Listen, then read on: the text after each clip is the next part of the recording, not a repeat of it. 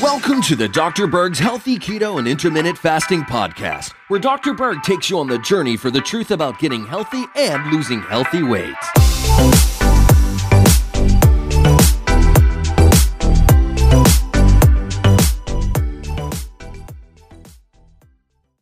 I'd like to discuss the 7 warning signs of cirrhosis. Now, there are a lot of additional symptoms, but there are 7 main symptoms that you need to be aware of.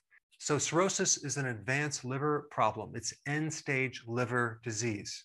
And really what we have is normal cells being replaced with scar tissue. So the scar tissue comes in to try to heal the area, but the problem is we also lost function at the same time. Now, what's fascinating about the liver is that it has incredible reparative cells. Normally, these cells lie dormant until some injury comes along, whether it's alcohol, nicotine from smoking, drugs, medication, junk food, seed oils like in corn oil, soy oil, which create inflammation, or refined sugars, carbohydrates, and especially fructose. But you also have viruses too. So some people get themselves into a situation where they have either inflammation that's going on in the liver that becomes chronic, or they develop a fatty liver, which then creates inflammation. And it's really the inflammation that triggers these very interesting repair cells. And when these cells are chronically irritated, they develop a very specialized type of cell called a myofibroblast. Now, what is that? That's a combination between a contractile tissue and collagen, which is pretty interesting that your cell is repairing with this muscle-like contractile tissue. But the problem is you lose function.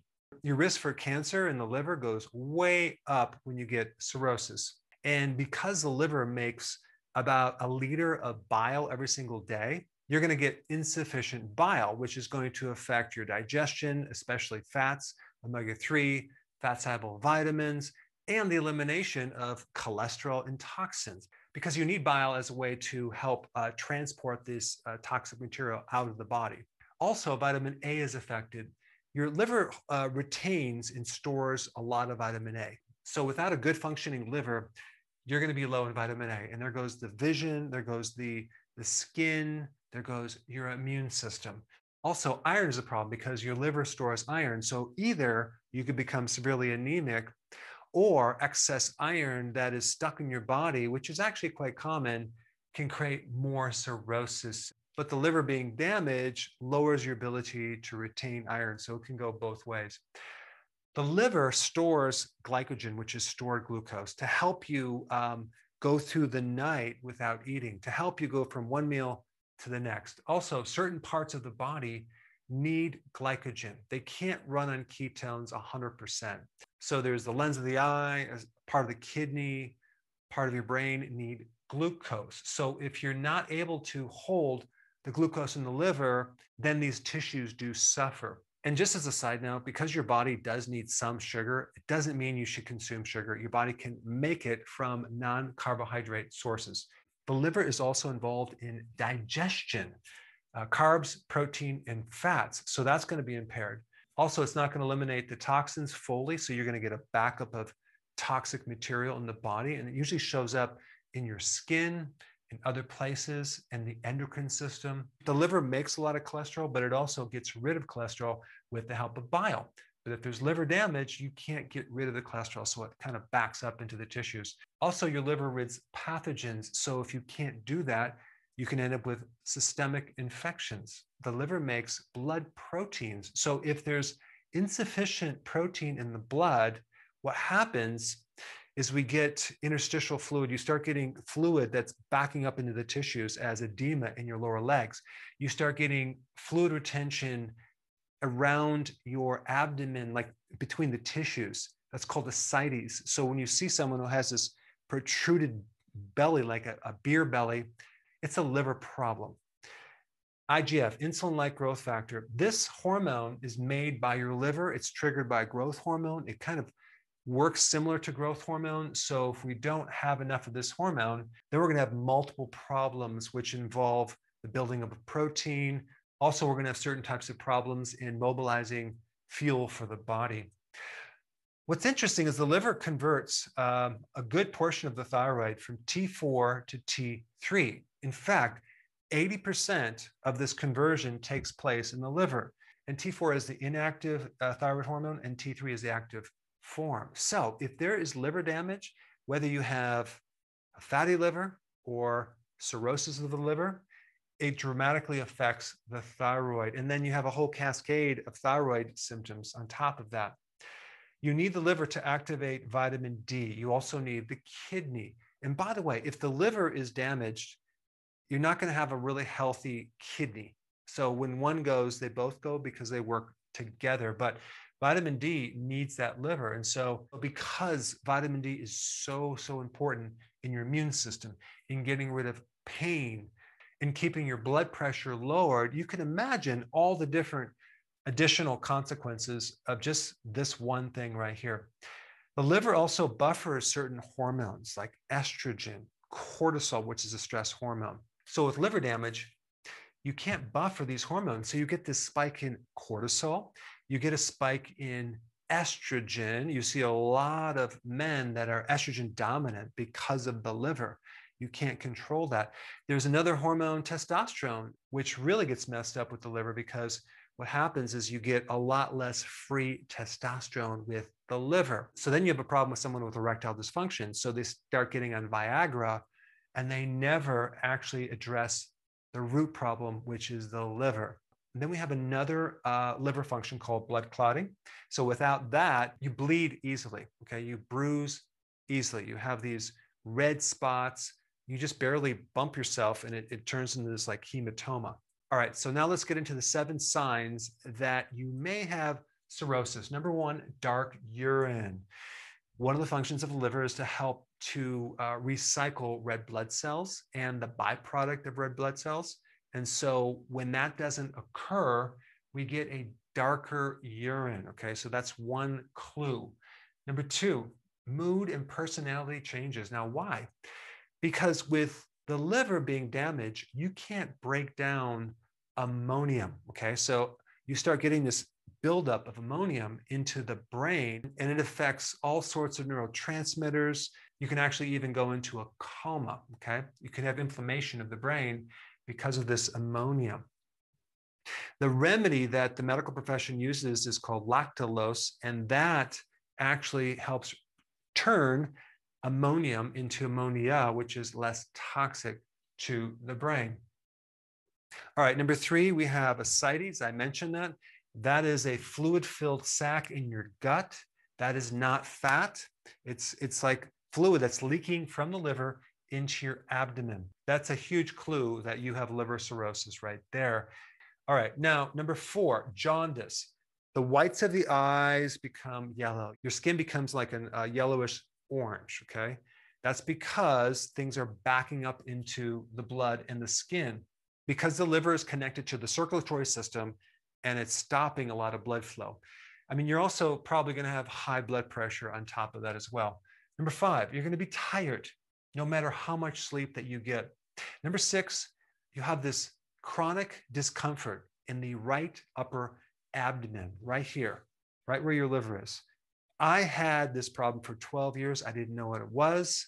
I wouldn't say I had cirrhosis, but I had inflammation in my liver. I was in my late 20s when I finally figured it out and changed my diet dramatically. You may even have some discomfort that runs up into the right side through here. Number 7, itchy hot feet is another clue that there could be cirrhosis. All right, so those are the 7 signs. Now, what do we do about it? That's the next question. Well, there's a plan that I have for you. Number 1, you have to stop whatever is causing the problem. Get to the root cause, okay? Whether this is involving your diet because you're eating a lot of junk food, deep fried foods, fried in soy oil or corn oil, which is the worst, or you're drinking too much alcohol, taking drugs.